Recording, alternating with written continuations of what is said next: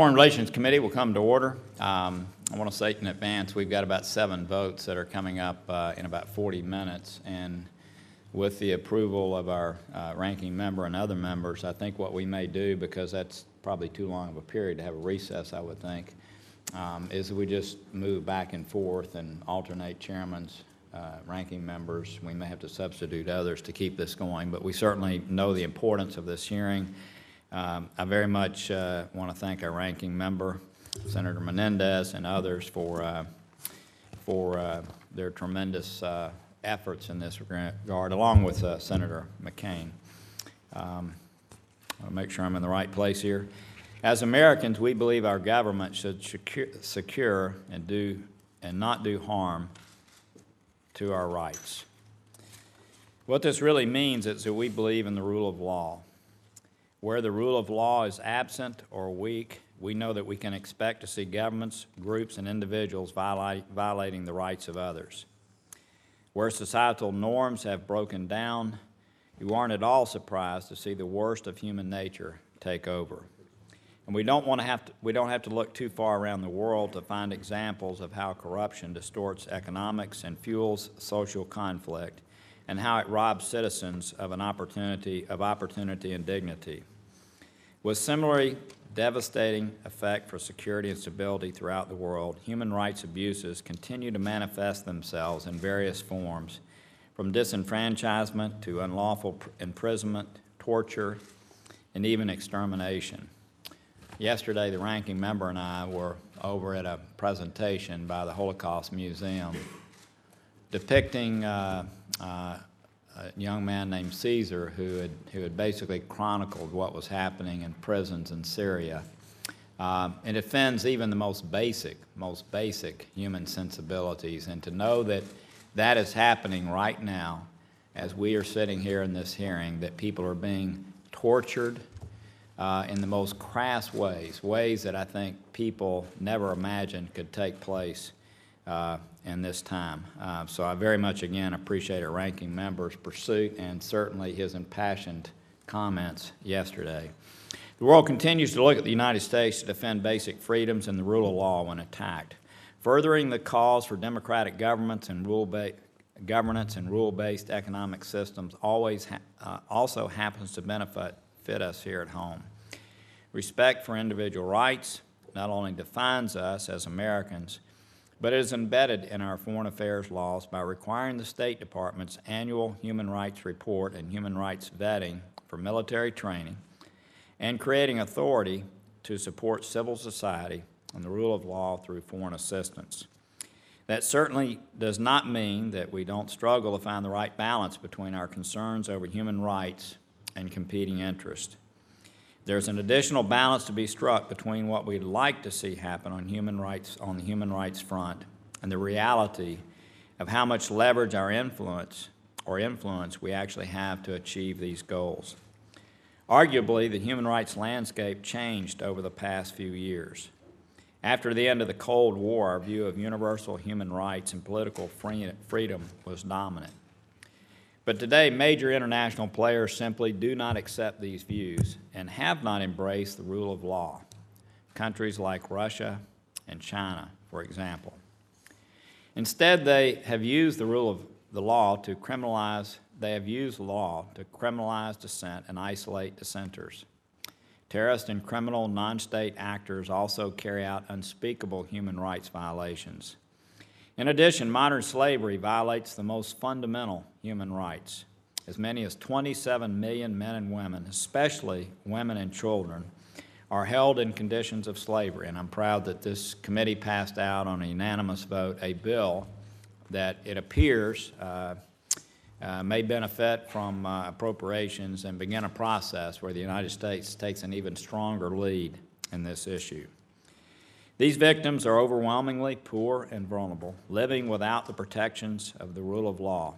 This reality should call us to action, to work to deepen our partnership with governments and civil society globally who are willing to work to eliminate modern slavery. I appreciate this committee for voting out the legislation on a unanimous basis, as I mentioned. I hope that our witnesses today will help us explore these issues. I would just point out for the benefit of members that questions about human trafficking and modern slavery are best directed at our second panel, since those issues aren't directly within the purview of Assistant Secretary Magnitsky at the State Department. And with that, I recognize our distinguished ranking member, Senator Cardin, for opening comments. Well, Mr. Chairman, first, thank you so much, not just for convening this hearing, but for your championing of human rights. This committee has a very proud record of advancing basic rights. The trafficking legislation that you referred to, your initiative there is very important. The United States has been the global leader in fighting modern-day slavery. And we thank you very much for your commitment to strengthen our position so that we can strengthen the resolve internationally against human trafficking.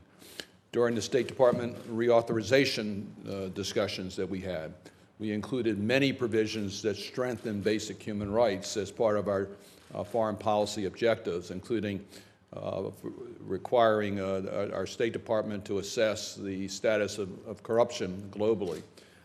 That's another advancement that this committee has shown, and it's been many, many, many chapters of advancing human rights.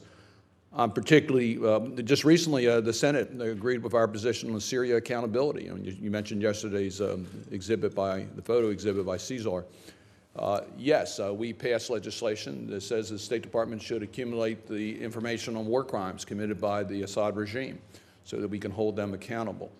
So we have a strong track record. I'm particularly proud of the Magnitsky Human Rights Accountability Act that was passed by this committee and enacted into law in the last Congress, and that we have set up a way to hold those who are responsible for gross violations of human rights accountable.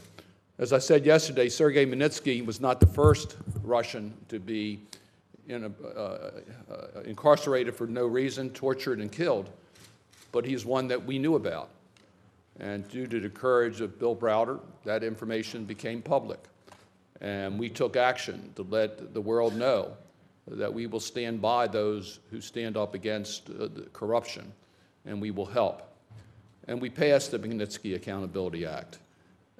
Many said, why are we doing this? Why do we want to create this type of a challenge with our relationship between Russia and the United States? And it was very clear that we stand for certain basic principles, and we're going to make that clear. The United States is strongest when we not only get engaged, but we get engaged and stand by our principles. And we were successful in getting that legislation done. As a result, dozens of people have been sanctioned. Many other countries have also taken action to say that they will join us in our crusade against the human rights violators. And we are seeing a different attitude. And quite frankly, lives have been saved. And people have been encouraged, and change is taking place. So this hearing, I think, gives us a chance to focus on what we can do to strengthen that. One effort will be to change the Magnitsky Human Rights Accountability Act to the Global Magnitsky Human Rights Accountability Act, so that it will apply to all countries, not just Russia.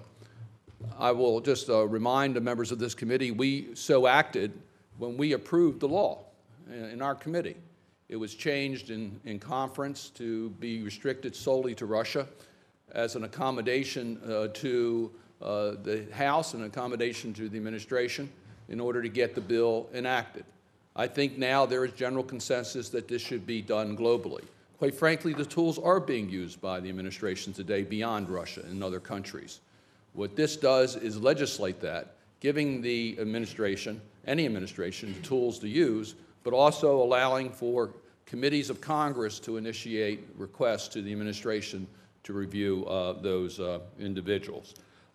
This is a strong bipartisan bill. You already acknowledged Senator McCain.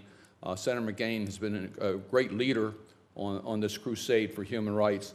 I want to acknowledge other co-sponsors, Senator Shaheen, Rubio, Durbin, Wicker, Markey, Kirk, Blumenthal, Cruz. We have all spectrums of the political side. We come together on fighting for human rights globally. And lastly, Mr. Chairman, let me just acknowledge Tom Malinowski and his incredible career, both in government and outside of government, crusading for human rights. He makes us all proud. He's taken on not only other governments and other people, it takes on at times the State Department, which we appreciate, and is here to be able to testify, which we very much appreciate. I also want to acknowledge Mark Lagan from the Freedom House. Freedom House has done incredible work in regards to human rights, and Sarah Morgan from the Human Rights Watch. Thank you, Senator, and again, thanks for your tremendous leadership on this issue. I know this is one that you spend a great deal of your career working on, and I thank you for that. Our witness for the first panel today is Assistant Secretary of State for Democracy, Human Rights, and Labor, Tom Malinowski. Previously, he was Washington Director for Human Rights Watch.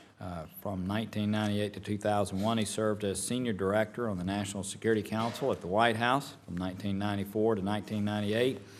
He was a speechwriter for Secretaries Warren Christopher and Madeleine Albright, and a member of the policy planning staff at the Department of State. It's good to have you before our committee.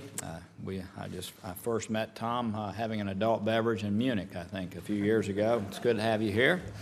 I also want to welcome our other witnesses. Professor Mark Lagon is the president of the Freedom House. Previously, he was Global Politics and Security Chair at the Master of Science in Foreign Policy program at Georgetown University. He was Executive Director and CEO of the leading anti-human trafficking nonprofit Polaris Project until January 2009. He also directed the Office of Monitor and Combat Trafficking in Persons at the U.S. Department of State. He's also a staff alumnus to the Foreign Relations Committee. We welcome you back, Mark, and thank you for your great service here. Sarah Morgan is the Washington Director at Human Rights Watch. Prior to joining Human Rights Watch, she was Associate Director of Sustainable Security and Peace Building at the Center for American Progress. She also served as Senior Foreign Policy Advisor to Senator Russ Feingold, and is also a staff alumni of the Foreign Relations Committee, where she was Staff Director to the Subcommittee on African Affairs. We also welcome you back and know that both of you will be treated exceptionally well. We thank you for being here today. I would remind all of you that if you would, y'all have done this before, comments, keep them to about 5 minutes. Your written comments will be made part of the record. And we apologize for the votes that are getting ready to take place, but we thank you so much for being here to help us with this issue. And with that, Tom, why don't you go ahead? Thank you so much, Mr. Chairman, Senator Cardin. Thanks for holding this hearing. Thanks for placing such a high priority on these important bipartisan issues. And let me also thank you for giving me such a small subject to try to summarize in 5 minutes. I'll try. I may. Tell you what, take 6 if you wish. Thank you.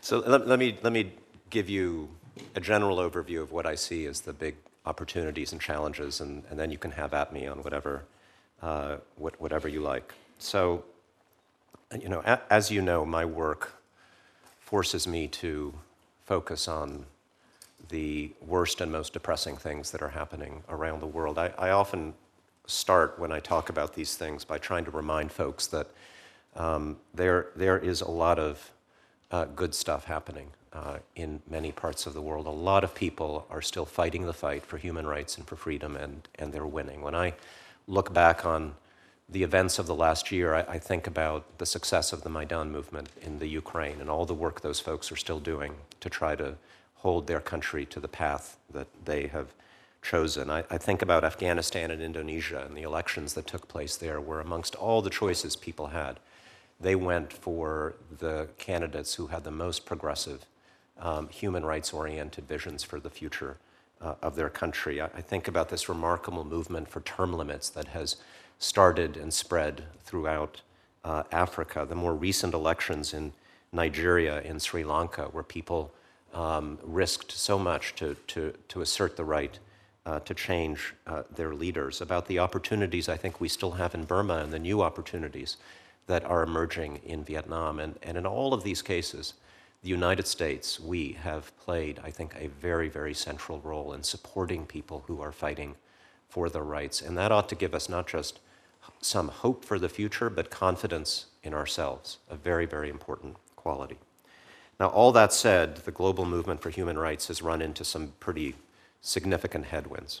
And there are days when it feels to me like the number and intensity of the crises we face is about as great as at any point in recent history. So let me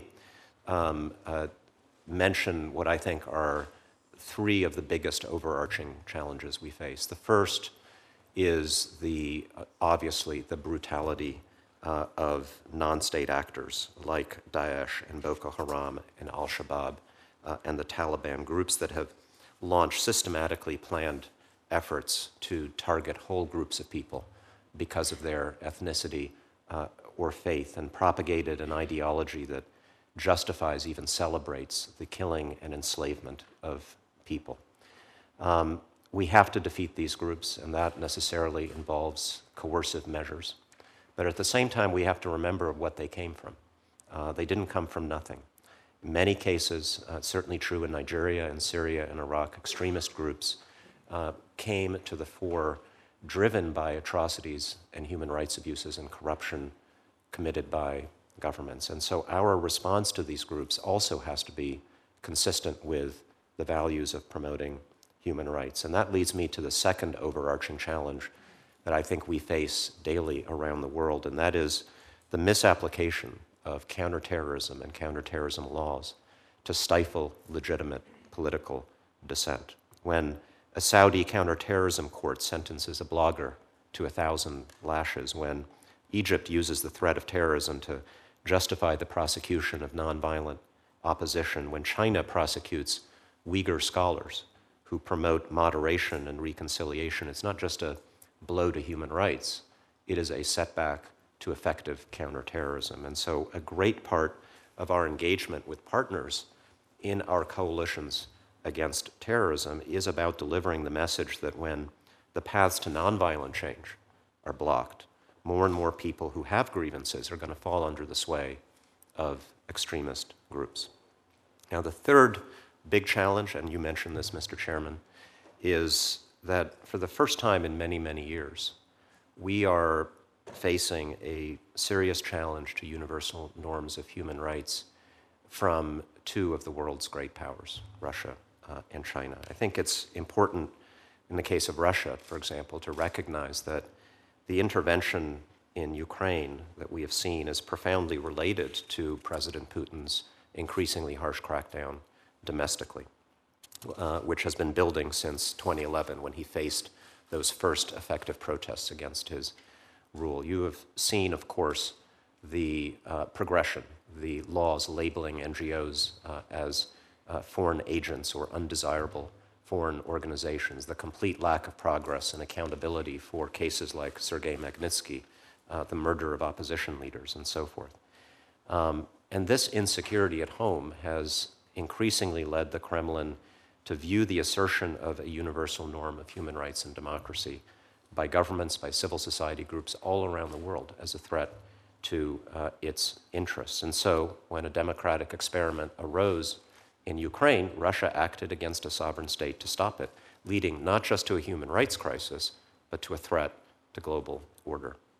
And in China, we're also seeing, in some ways, a very similar, increasingly assertive set of measures to restrict civil society and to challenge the legitimacy of global norms that uphold the rights of civil society. In recent days, we've seen over 100 lawyers detained in China who are defending the rights of others. We've seen the passage or proposal of laws on NGOs, on national security, that will empower the government to round up not just human rights groups, but to restrict the activities of everything from chambers of commerce to groups that do student exchanges, work on environmental issues, everything that isn't controlled by the government, all justified by an increasingly assertive official discourse of resisting what they call cultural infiltration from the United States and the international community. And unfortunately, we see this trend in a lot of other smaller countries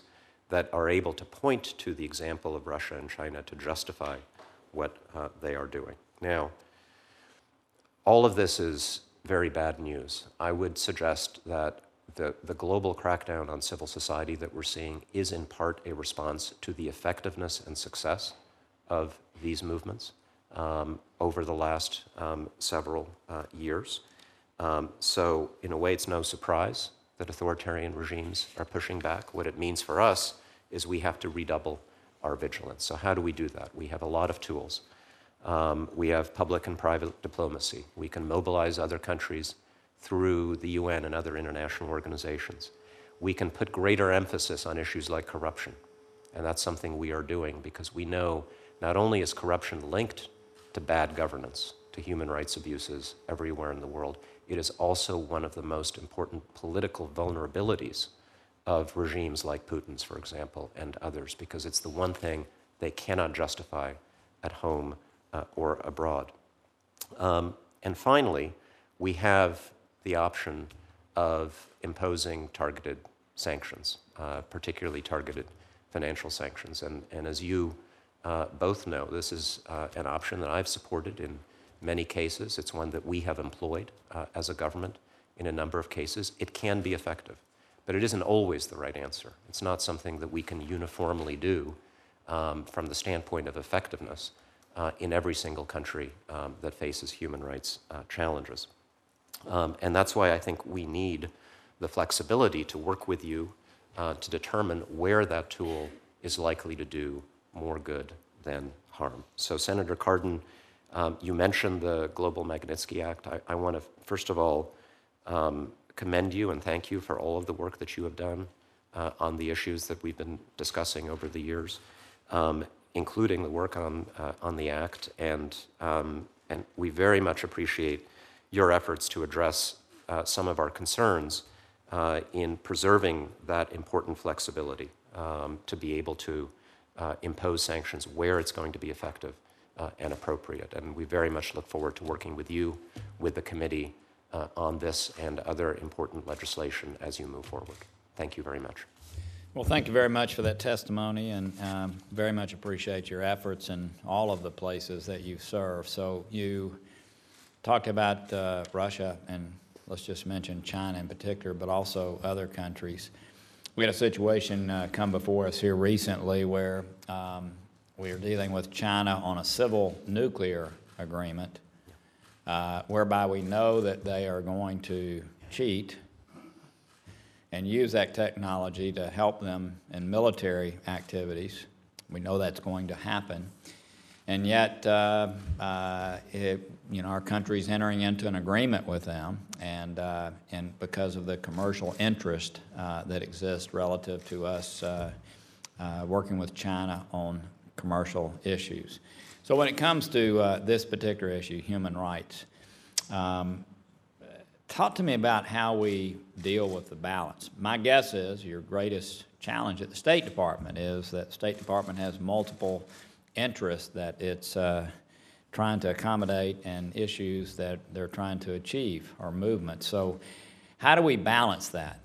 To me, that is one of the greatest rubs that we have relative to human rights issues, is that we have other equities, if you will, with governments that sometimes compromise our abilities. First, I think it's important to be completely honest about that. Of course we have other interests, and it would be silly of me to suggest that this is the only set of interests that the United States has in the world. I tend to resist the notion that our interest in promoting human rights and our interest in protecting our security, our prosperity, is that those interests are fundamentally at odds. I think sometimes we face short-term trade-offs where we may have to work with a particular country on something that is essential to our security right now. And at times that may lead us to calibrate our efforts on other important issues. In the long run, and this is the point I was making about counterterrorism, and not just the very long run, but in medium term, I don't think it is possible for us to secure the broad range of our interests in the world unless we are also working with and empowering ordinary people in countries like Russia and China and Afghanistan and Indonesia and so on and so on. Most of our, and President Obama's made this clear, it's stated very plainly in our national security strategy, most of the most fundamental challenges to our national security around the world come from places where people's rights are not respected, and that is not a coincidence. So that's the argument that I make. Even in the cases where we have short-term trade-offs, there's no situation where we cannot stand up strongly and say what we think. In the case of China, we just had our strategic and economic dialogue here in Washington, and everybody involved, from Secretary Kerry on down, pressed extremely hard on issues like the NGO law, the arrest of lawyers, Tibet, Xinjiang, making the argument that I just made, that these problems are related to many of our other concerns with China. And I think we find that even if all we are doing is making statements, governments around the world are profoundly sensitive to what the United States says and does not say. That's been one of the interesting things that I've learned in this job, that even just what we say, what you say as a Congress, is heard very clearly around the world and is taken very, very seriously.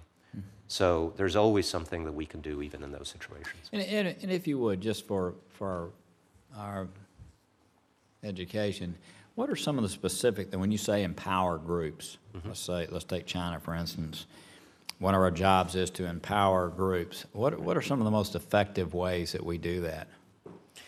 There are many different things that we can do. In some cases, we can provide direct support to civil society organizations that are advocating for universal human rights. And is that permissible under the leadership that exists in China right now? In some places, it is harder. In some places, it is easier. In some places, we are very careful about how we talk about what we do because of the difficulties. We take our cue, of course, from those brave activists themselves. There are countries where, for their own safety, for their own interests, they feel like they cannot work with outside governments or groups. So that's one way. Speaking out on their behalf, frankly, is very, very important. I don't know how many times I've had conversations with activists in other countries who have simply said, just speak out on our behalf. Remind us that we exist, that we are important, that we're not forgotten. Sometimes the targeted sanctions, where that's appropriate, are a good way of empowering people because they feel somebody did something. Somebody imposed a degree of accountability for what is being done to us.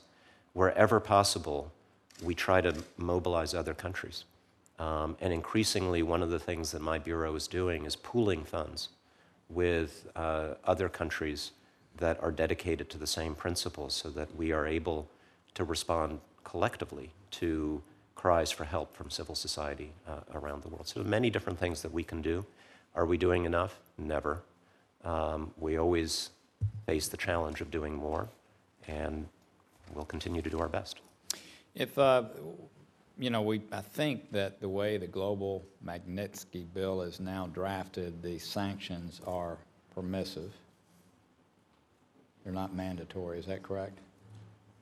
There is no required action by the administration to evaluate every human rights violator around the world. That's correct. And what would be, just, I know that's something that's a subject of debate.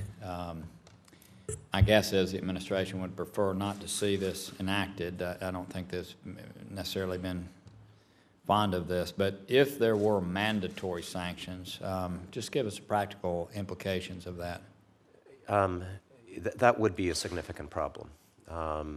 And that is the administration's position. It is my personal position. I don't think, first of all, as I mentioned, I don't think that targeted financial sanctions are the answer to every single human rights abuse and human rights abuser in the world. If we were mandated by law to do it, we would have to have this objective process where the lawyers would say, if there is evidence, then we have to act. Number two, the resource implications of that would be just extraordinary, particularly for countries that have very small embassies, small posts, to have to be able to look at every single case that rises to the level, to potentially the evidentiary standard in the legislation. So I think that would, in a sense, break the bank. I think, again, very much appreciate the efforts that you have made, Senator Cardin, to make this about creating an authority to be able to target individuals around the world.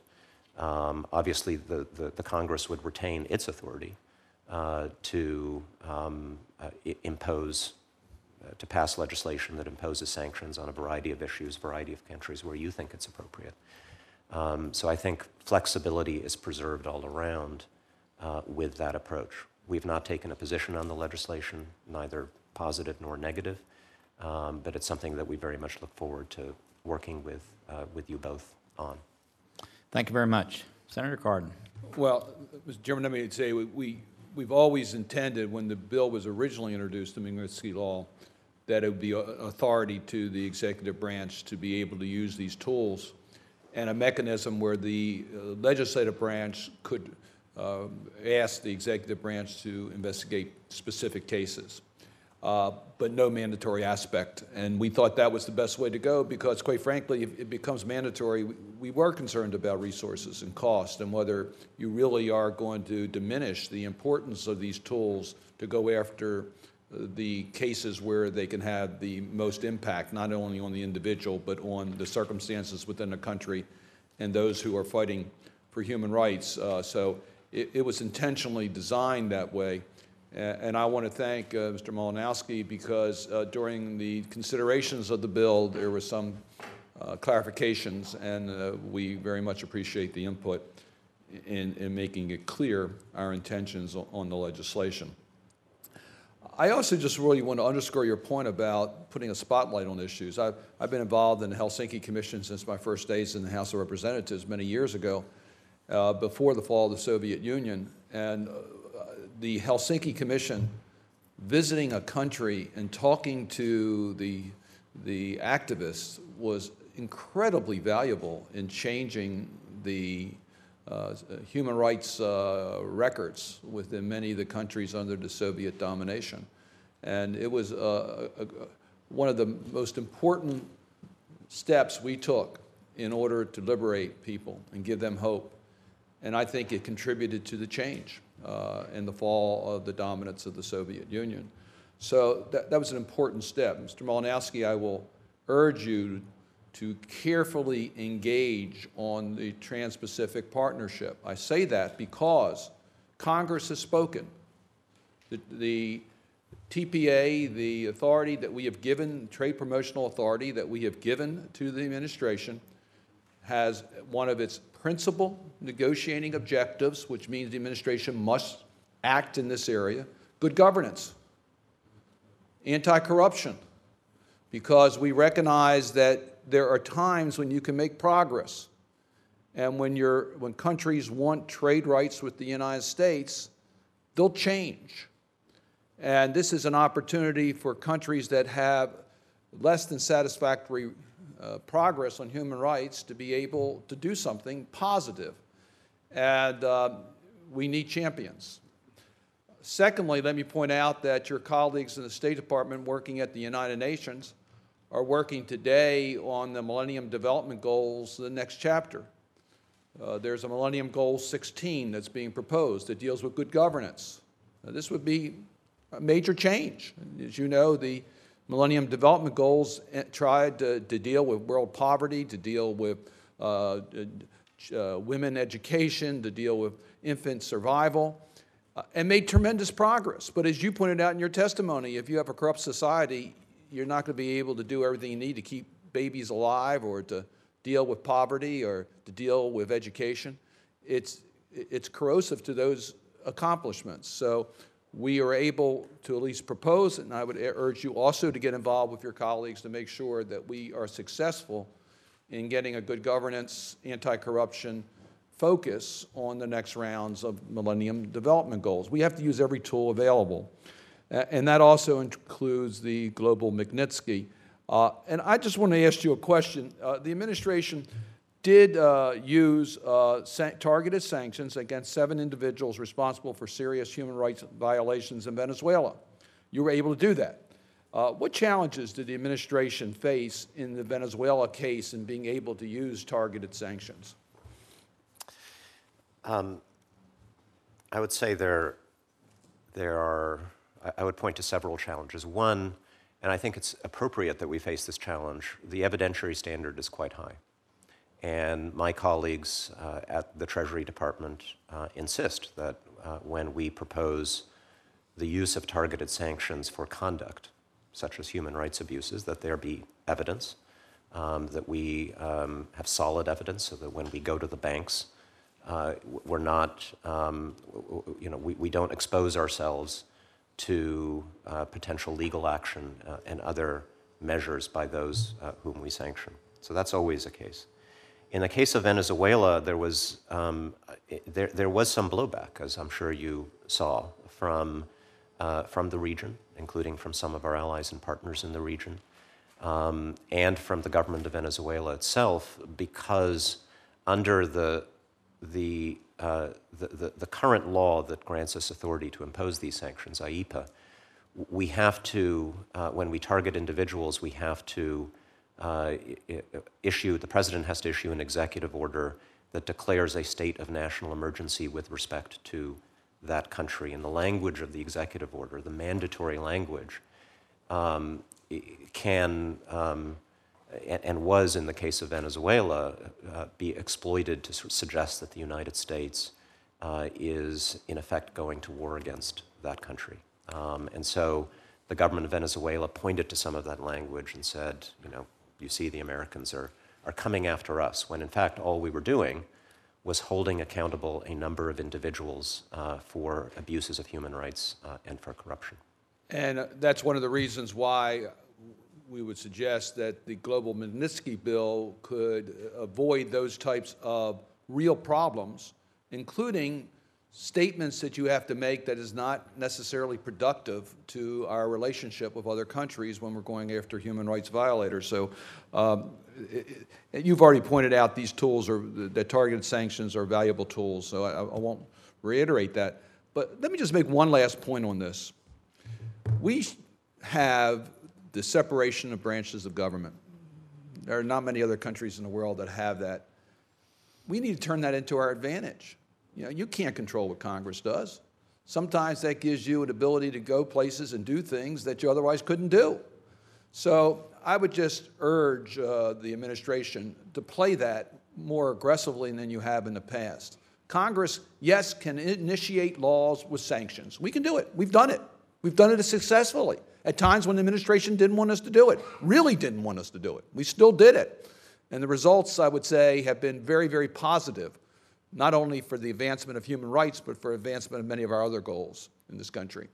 So the Magnitsky Law Global is an effort to get that right, to give you the tools that you can use, but to also say there are going to be times when Congress wants an easier process, so we don't have to declare an emergency like you have to do today in using these tools. We don't have to pass a specific law. We can do it through our committees and direct you to take a look at an individual who we think deserves that type of attention. And I think it really does play to the strength of America's independent branches of government, allowing you to do what you should, but also allowing Congress to carry out its role either by passing specific laws or directing the administration to take action. And again, I thank you for your incredible record, both in government and out of government, for what you've done to advance human rights. Thank you so much. There'll be a number of questions, I think, from other senators, and if you would answer those fairly promptly, this helps us establish a record to deal with this legislation that I know you support and Senator Cardin has championed. So thank you so much for being here. Thank you for your service, and I think in light of what's getting ready to happen with votes, it might be good to go ahead and bring the other witnesses up. Let's hear their testimony, and then we can alternate. Sorry this has been so brief. It's not out of disrespect with us question, I mean, it's probably okay. So anyway, thank you so much. Thank you so much.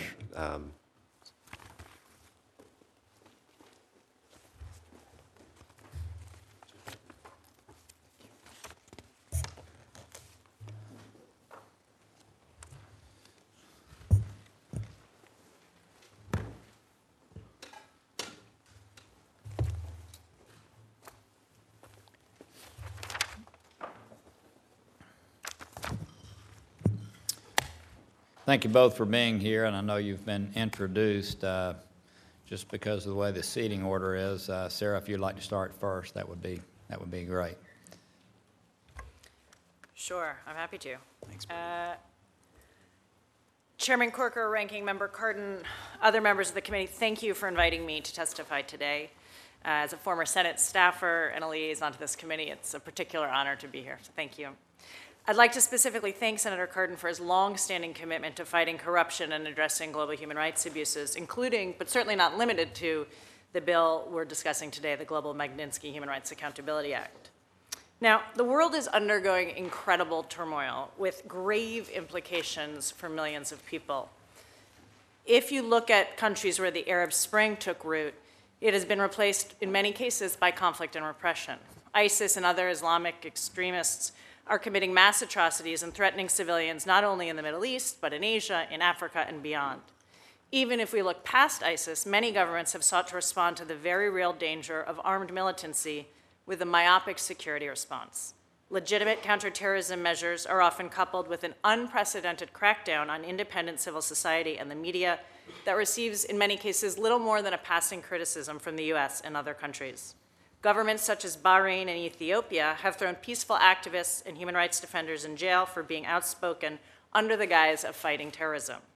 Partnerships with security forces and governments known to be both corrupt and abusive, from Egypt to Afghanistan to Uganda, appear to be receiving less rather than more scrutiny from the United States.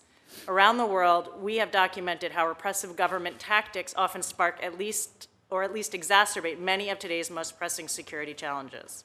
And yet, human rights defenders challenge these injustices, risk harassment and attack, while those who threaten them generally do so with great impunity. It is within this framework that I'd like to discuss 3 countries where I actually think the Global Magnitsky Bill might be particularly valuable. Let's start with Iraq. More than 12 years after the US-led forces invaded Iraq, it's become quite clear that the country's transition to a functioning and stable democracy built on the rule of law is in tatters. Even before ISIS's dramatic territorial gains more than a year ago, human rights conditions were deteriorating dramatically. Iraq grappled with a weak criminal justice system plagued by serious corruption and political interference. Courts frequently based convictions on coerced confessions and trial proceedings that fell far short of international standards. At that time, the Iraq government was struggling to address bombings and attacks, and it employed draconian and abusive tactics by heavy-handed security forces, increasingly under the political influence of former Prime Minister Nouri al-Maliki, who also sponsored militias outside of regular security forces. ISIS's takeover of massive swaths of territory in June 2014 was a testament to the alienation of Sunni communities, as many welcomed ISIS fighters as liberators from the sectarian oppression of government authorities. To put it simply, former Prime Minister Maliki's unchecked anti-Sunni policies created fertile ground for ISIS to escalate the conflict that has helped spawn today's crisis. A sanctions regime like the one Global Magnitsky Bill would create is certainly no panacea for what we're facing there, but as a starting point, it sends a clear signal that the United States is not open for business to persons responsible for serious human rights abuses or large-scale corruption. It also has the potential to spur greater domestic accountability for such abuses, which is largely absent. Uzbekistan. Uzbekistan's human rights record is nothing short of atrocious. Thousands of people are imprisoned on politically motivated charges. Torture is endemic, and the authorities regularly go after civil society activists, opposition members, and journalists in very barbaric ways. Muslims and Christians who practice their religion outside strict state controls are persecuted, and despite some changes in 2013 due to outside pressure, the government still forces an estimated 2 million adults to harvest cotton every fall under draconian conditions. Now, Washington has some tools to encourage reform, but they've not been used, despite a much reduced need to rely on Tashkent for the transit of US troop supplies out of Afghanistan. When it comes to Uzbekistan, the Obama administration needs a fresh approach that leans more in the direction of strategic pressure instead of strategic patience, mainly because there is no evidence that officials who oversee or engage in torture, forced labor, or persecution of activists will change their behavior absent serious political or economic consequences. Very quickly on Bahrain, while the majority of Bahrainis are Shiite, the country is ruled by a Sunni-dominated autocratic monarchy that has shown no real intention to reform, despite a number of cosmetic initiatives. In 2011, the authorities used lethal force to suppress a largely peaceful pro-democracy movement, which proved to be a turning point. King Hamad appointed an independent commission to look into human rights violations and dutifully accepted all of its recommendations, but little has been done to implement those recommendations. Efforts to restart a national dialogue have failed. Over the past year, Bahrain's main opposition party has refused to participate in the national dialogue process to protest authorities prosecuting some of its senior members for exercising their right to free speech. More generally, Bahrain's court convicts and imprisons peaceful dissenters. The trials we have been able to monitor have been exceptionally unfair. Here again, a global sanctioning regime like the one the global Magnitsky bill intends to authorize could help add general pressure for a more rights-respecting political environment, as it would provide the administration with the tools needed to show the opposition the United States has embraced their concerns as well, beyond just the occasional release of a prisoner, which we saw last week, and then again the rearrest, despite the U.S. decision to lift arms restrictions. I think I'll stop there. Thank you. Thank you very much. Thank you, Mark. Excuse me, Doctor. Mark is fine. Chairman Corker, Senator Cardin, thank you very much for inviting me back to testify. It's a pleasure. I would like to talk very simply about the two kinds of human rights questions that you've called upon us to look at, and a couple of canny sets of tools that could really deal with them. On the one hand, where governments don't protect the most vulnerable people, the scourge of human trafficking, and the area that Freedom House is more focused on, which is where repressive regimes repress and rob their citizens with corruption. There are canny tools that you have been working in the committee to advance Senator Corker's legislation on an anti-trafficking partnership fund and Senator Cardin's legislation on targeted sanctions. I think these are exactly the kind of canny tools we should use. I have a couple of overall messages. Human rights is not just about our values, but corruption, repression, trafficking, these engage strategic and economic interests of the United States. We need American leadership globally, and not only as a beacon for human dignity, but to advance our economic and strategic interests in these areas.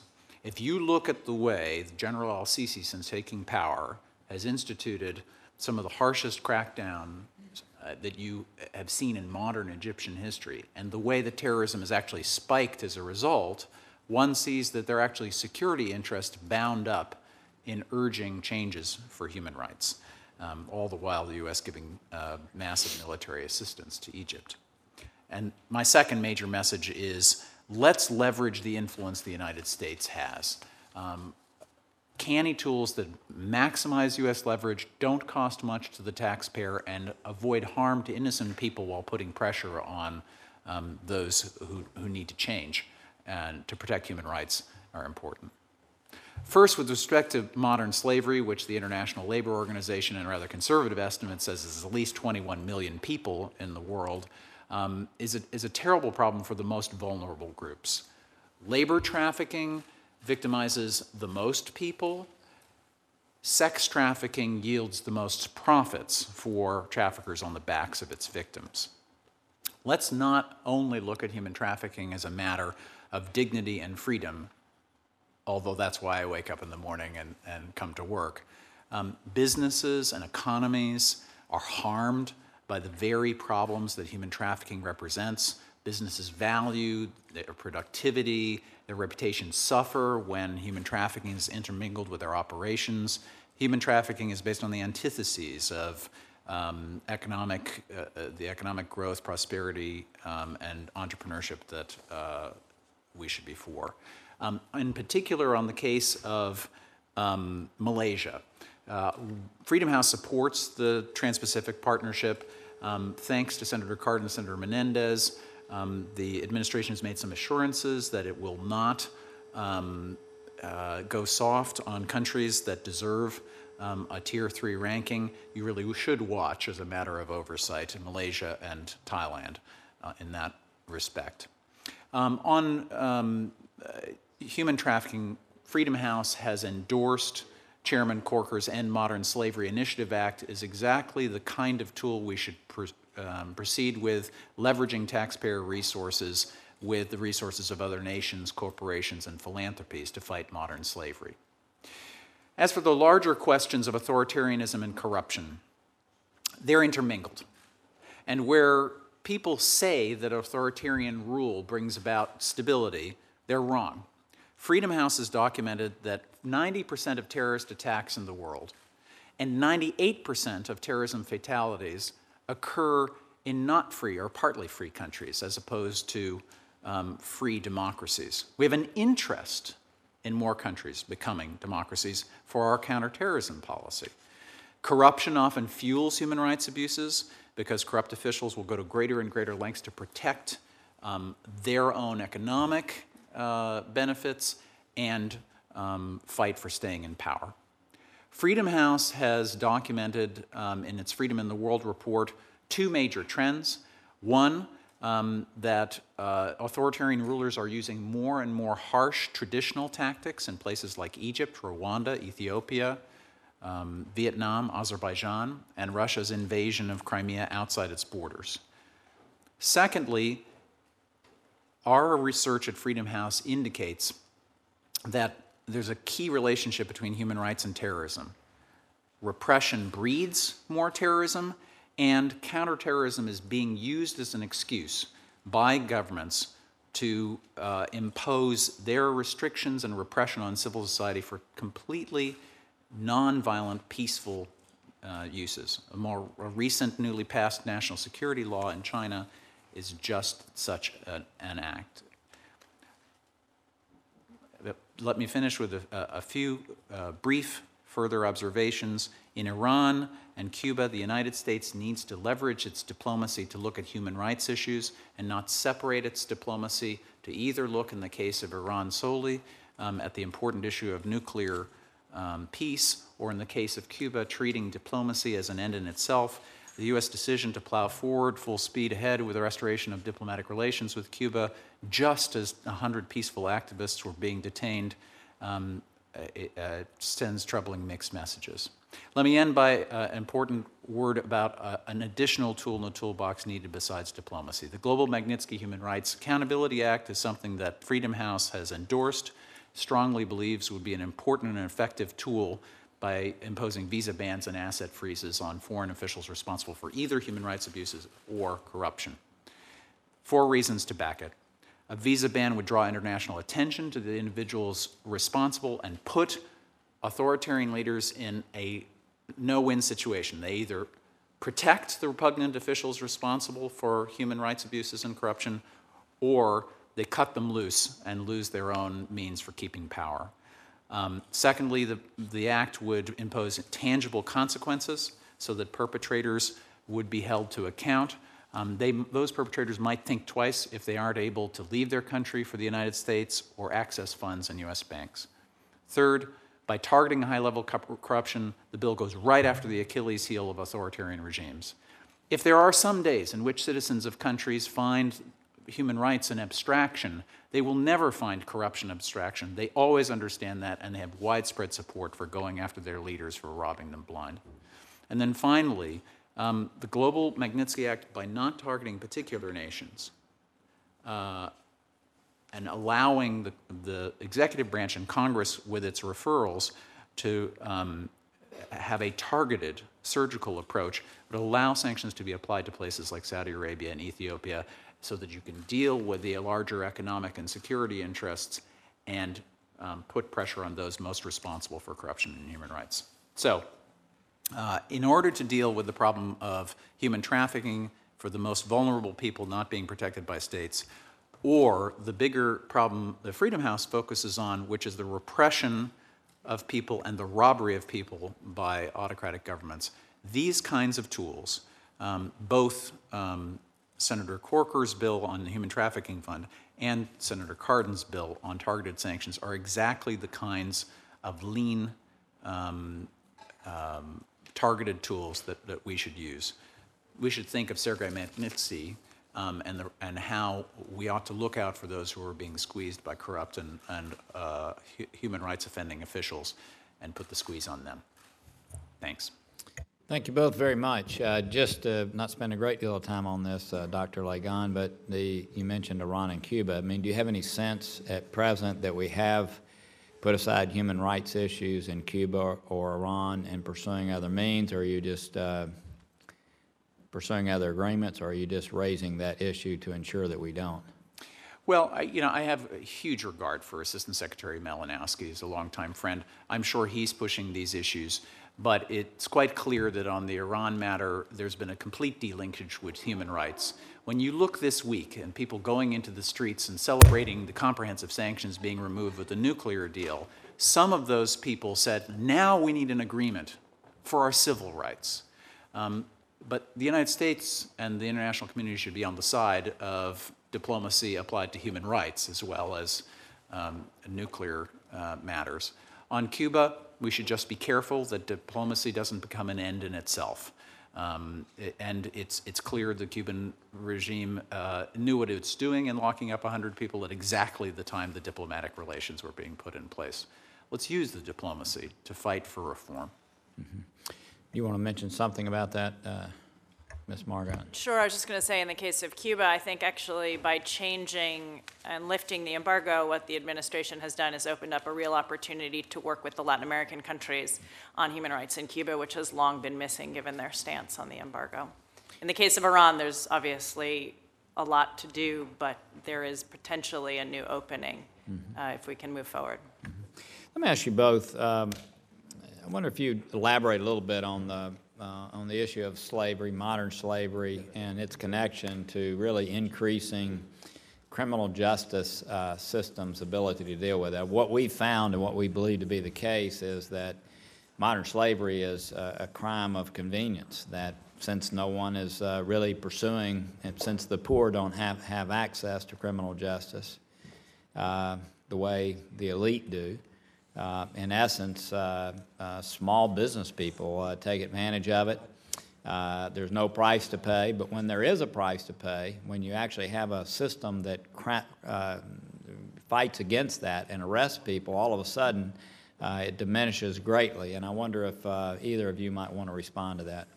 Well, if I might begin, I entirely agree with the premise, Senator Corker, that you laid out in your opening statement, that this is about the absence of rule of law. There are two basic phenomena here. There are whole groups of people, women, minorities, Dalits in India, some innocent migrants who go and work as guest workers in places that are not accorded access to justice. And so what happens is that the reward is much higher than the risk for the traffickers. And so both as a human rights matter and as a law enforcement matter, you need to have those rights count. You know, for the woman who is a domestic servant in Kuwait and who's abused both because she's a woman and because she's a foreign national from the Philippines or Nepal, she has to be treated like a real human being. And those who are responsible for holding her passport, for beating her, they need to be held to account. Would you want to respond? We're good. I think because of the timing, I'm going to stop my questioning. I may interject later. I think the two of you have just voted. Is that correct? I'm going to step and go vote, and if it's okay, would you become chairman of the committee for a while? Thank you. All right, let me ask unanimous consent. No. Thank you, Mr. Chairman. Thanks for your confidence. I regret this a footnote that I missed Secretary Malinowski. I'd like to get an answer from him about the TIP report, and I'd also would have asked him how 2,822 arbitrary politically motivated arrests in Cuba during the first 7 months of this year alone is an indicator that we're going to be headed in the right direction. Pretty amazing to me. It's pretty amazing to me that when our colleagues in the Senate go to visit in Cuba, they don't visit with human rights activists, political dissidents, independent journalists, because if they do, they get barred from a government meeting. We've got to break that idea, because if globally the message we send is that in order to meet the government officials of a country, that we can't meet with human rights activists, political dissidents, independent journalists in China, in Malaysia, and any other place in the world, that will be a sad state of affairs for the United States. Mr. Chairman, let me start off by thanking Human Rights Watch, particularly your colleagues who do the hard work every day on behalf of trafficking victims around the world, for contributing your experience and expertise to our efforts. And before I proceed with some questions, I'd like to enter a couple of documents for the record, and I'm sure the Chairman wouldn't mind. The first is a letter I sent yesterday to Secretary of State Kerry along with 18 of my colleagues, and I understand a similar letter in the House has nearly 130 signatures expressing our concern about reports of a possible unwarranted upgrade of Malaysia in this year's long-delayed Trafficking in Persons report. And the other document I'd like to submit in the record is a piece from yesterday's Hill by David Abramovitz, the Vice President of Humanity United, on the same topic. And without objection, is so ordered. Mr. Ambassador, I'm glad you're here today. Your experience as our lead diplomat on this issue can help us get some perspective on what's going on right now. The 2015 TIP report, which we have still not seen, will have the latest release date ever. So let me ask you, what's the normal reporting period covered by a TIP report? The TIP report covers from March to March and comes out typically in June. When this committee confirmed me as the TIP ambassador, I had to get on with the job 10 days later because that's when it was supposed to come out, by mid-June. It is unfortunate to leave an important job vacant, similar to what occurred with the Ambassador for International Religious Freedom for a while. I'm very glad to finally see a nomination seems to be moving forward. But in any case, the report, it really works. It propels governments to try and change their laws. Yeah, well, I certainly appreciate your service in your previous iteration, and now I'm sure with your present leadership, it will continue to be important. Now, I understand that it's not unprecedented for some late-breaking information after the closure of a reporting period that we just described has been included, but to your knowledge, have events or actions taken in June or July of a year ever affected a country's ranking? No. Was it your personal experience when it comes to external pressure? Did you have external pressure to get to the right answer on a country's ranking because of other diplomatic or security concerns? There is always a pulling and hauling at the State Department, typically between the TIP office and the regional bureaus, where regional bureaus are raising other equities, security interests, counterterrorism issues, energy access, commercial concerns.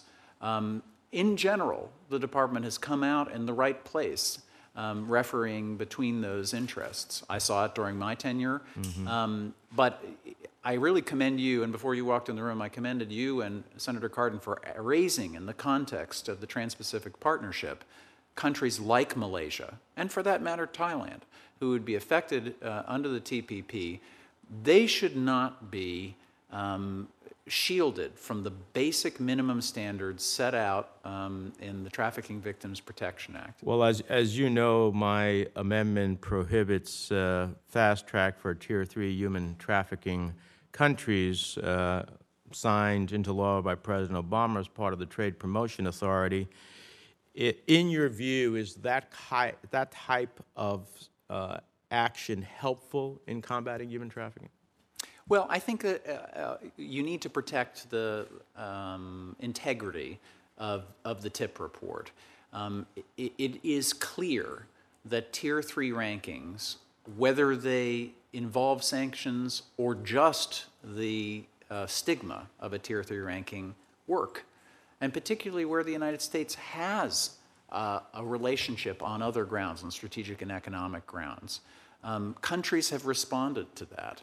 Allies of the United States, like Israel and Turkey in earlier eras, before I even came into the trafficking position, Cambodia, facing the threat of Tier 3 or staying on Tier 3, so if the possibility of being on Tier 3 of the TIP report was an incentivizing factor to change your actions, move into action, pass the appropriate laws and whatnot, wouldn't it even be a greater incentivizer that if in addition to being on Tier 3 on the TIP report, you can't get preferential access to U.S. markets?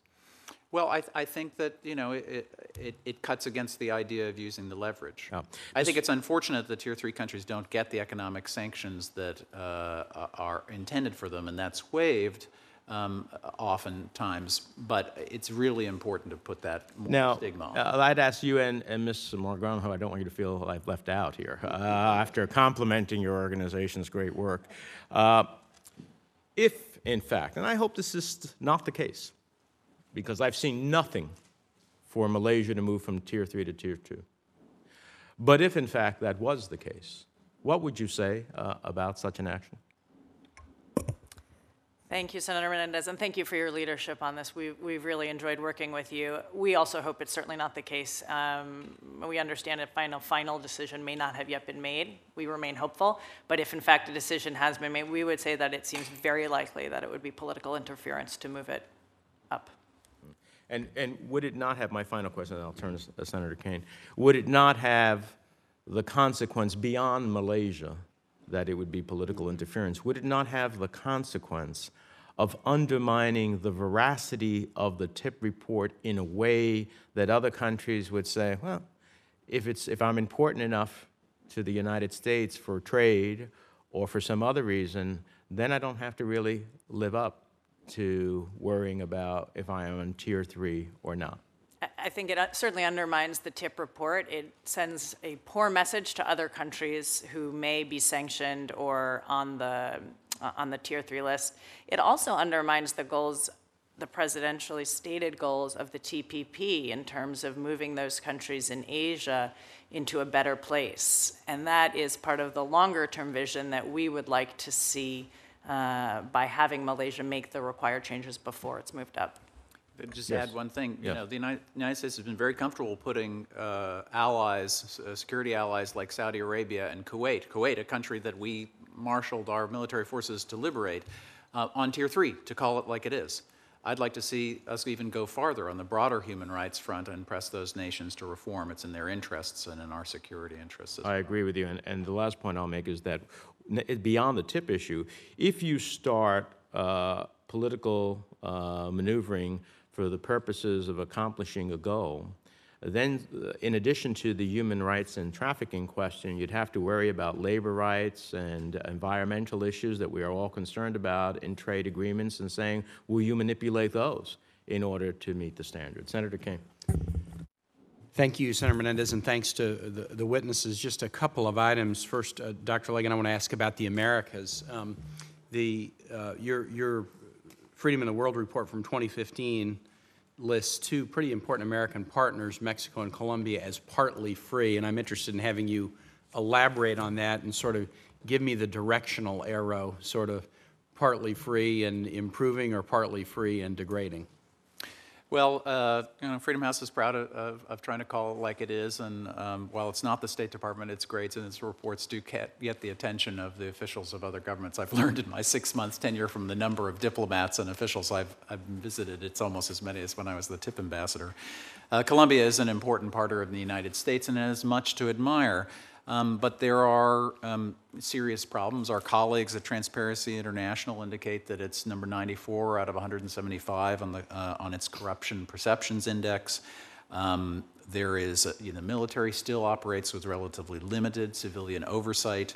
There have been soldiers in the number of some 700 who've been convicted for crimes, but very few high-ranking officers who have been. So, you know, even with our allies, we really need to look at the problems. They're right in the middle of the scale from 1 to 7 on both political rights and civil liberties.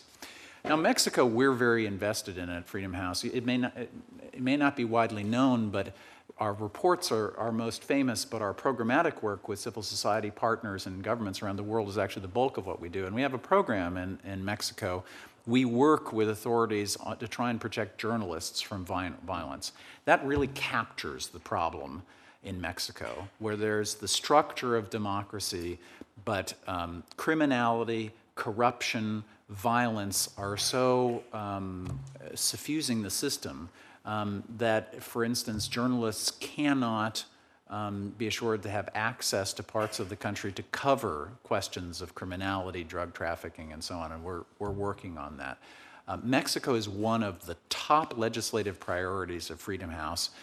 It perfectly captures the broad theme of my opening statement, which is that our interests and our values go together, and we need to work on the governance and human rights problems in Mexico because, in fact, issues of immigration, drug trafficking, human trafficking that are interested in the United States are bound up in that.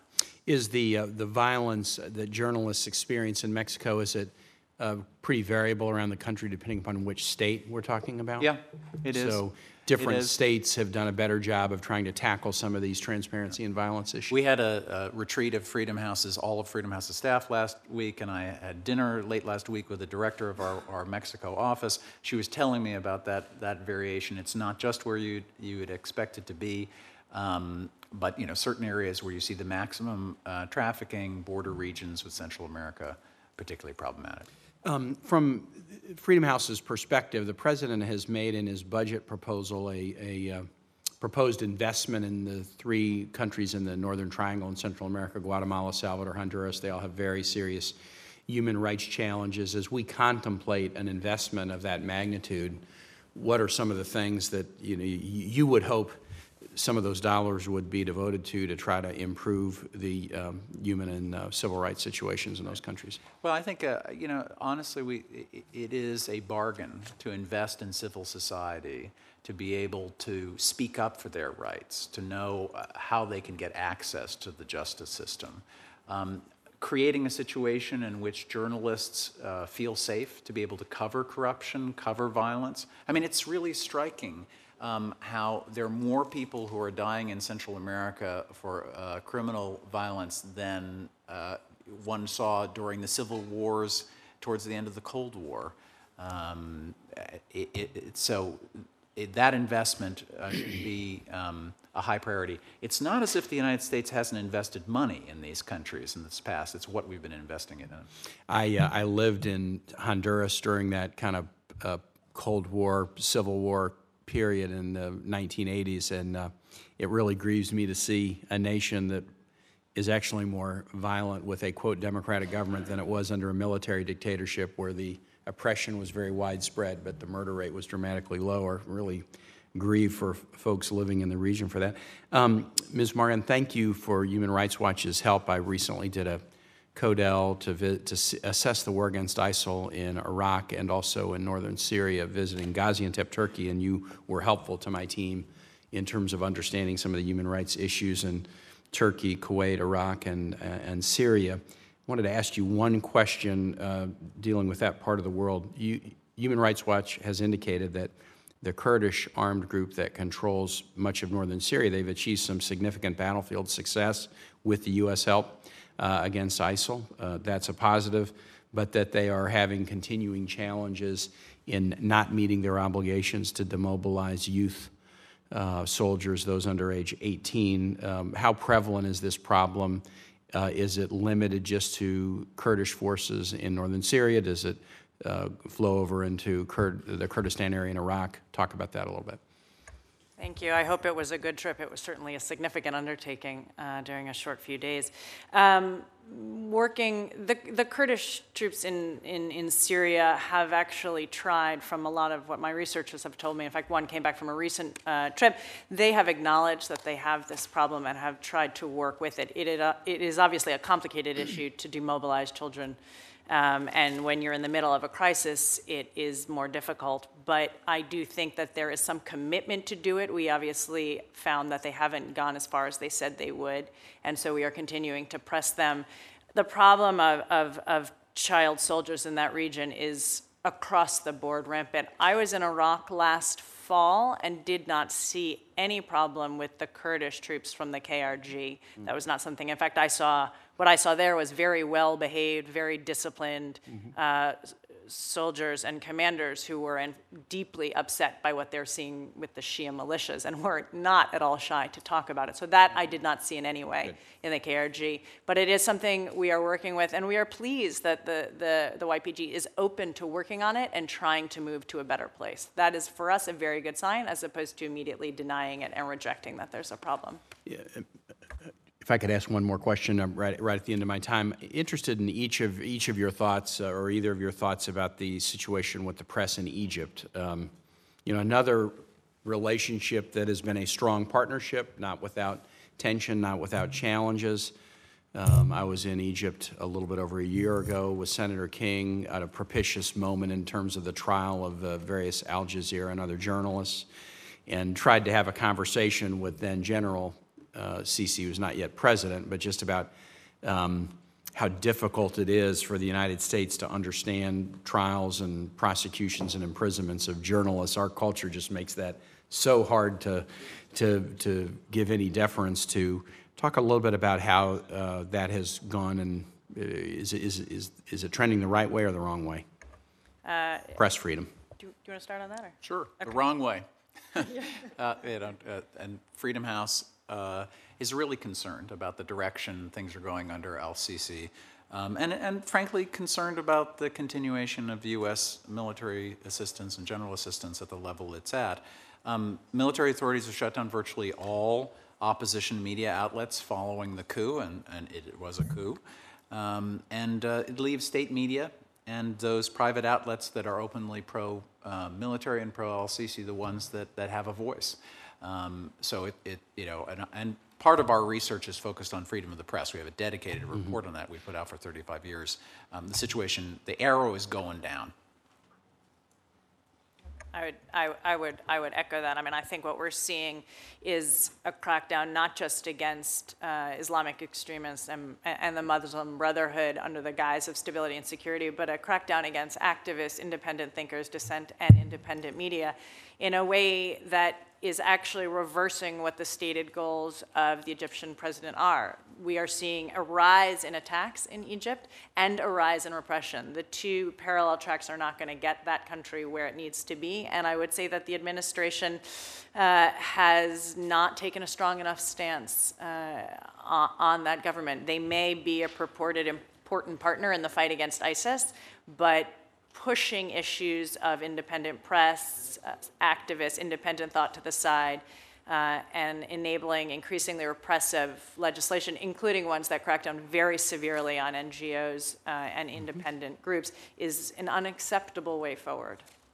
Thank you to both of you. I hand it back to you, Senator Cardin. Well, Senator Kane, thank you for the question on Egypt. There's a scheduled, not yet date-specific fall meeting at the ministerial level with Egypt, and we are weighing in that human rights be part of that strategic dialogue. So I appreciate you raising the issue and the response, because there's great concern as to the direction of Egypt. Let me thank both of you for your incredible work and support on bringing together workable strategies to advance human rights globally. And I thank you for your testimony. Let me just urge you of an opportunity we have in regards to using a tool such as the TIP report for corruption. This committee, in its reauthorization of the State Department Authorization Act, moved in a direction to require the State Department to assess the status of human rights anti-corruption issues in every country in the world, similar to what we do in the Trafficking in Persons report. It is a first step. The Trafficking in Persons report is well established. It has consequences as to which category tier you're on. We're not there yet on corruption, but we need to work on that. So I just urge you all to work with us as we try to put greater sensitivity in all of our foreign policy deliberations on the anti-corruption agenda. We've done that with trafficking. We truly have. Witness the debate you had with Senator Menendez on whether we can move forward with the Trans-Pacific Partnership with Malaysia. There should be consequences, and there should be consequences for countries that do not meet established standards for dealing with corruption and are not taking steps to counter that. And we should be able to develop that. So working with groups such as Human Rights Watch and Freedom House. So I just urge you to deal with that. Let me ask you one question, if I might, about China. China's in the news a great deal. They're certainly watching what we're doing on the Trans-Pacific Partnership. The maritime security issues are of great concern. They just participated with us on the Iranian negotiations. And we have regular strategic and economic dialogue with China where human rights are raised. In fact, we just had the 7th, was just concluded. And at just about the same time, the Chinese authorities detained and interrogated over 100 human rights lawyers and activists all across China. And the more and more reports that I am getting, it looks like China, that everyone says on this great path of liberalization and great path of human rights, it doesn't look like they're making too much progress today. Do we need to be more aggressive? Are the tools adequate for us to help the advancement of human rights in China? What else would you suggest? You first. Thanks, Mark. Thank you, Senator, for that question. We would agree with you. China is not moving in the right direction in terms of liberalization on human rights issues and the rule of law. In fact, it's very concerning to see where China is going. We understand that human rights issues may have been raised at the recent dialogue. Assistant Secretary Malinowski said as much, but the problem is what we're seeing is that it is raised, there's no follow-up, and it is often not raised publicly. So I have a couple of suggestions on China, but I also think that if really implemented, a tool like the Global Magnitsky Bill could be a very effective tool, and ostensibly the Chinese president should welcome a tool like that given his commitment to root out corruption as well. Briefly, I think the 3 things that would be helpful to see more of from the administration on China would include speaking publicly about the individual cases of detained and attacked activists at the very highest level and across the entire U.S. government. This happens sometimes, but not consistently. And from what we can tell, it's what most effectively challenges and likely changes the calculations of senior officials.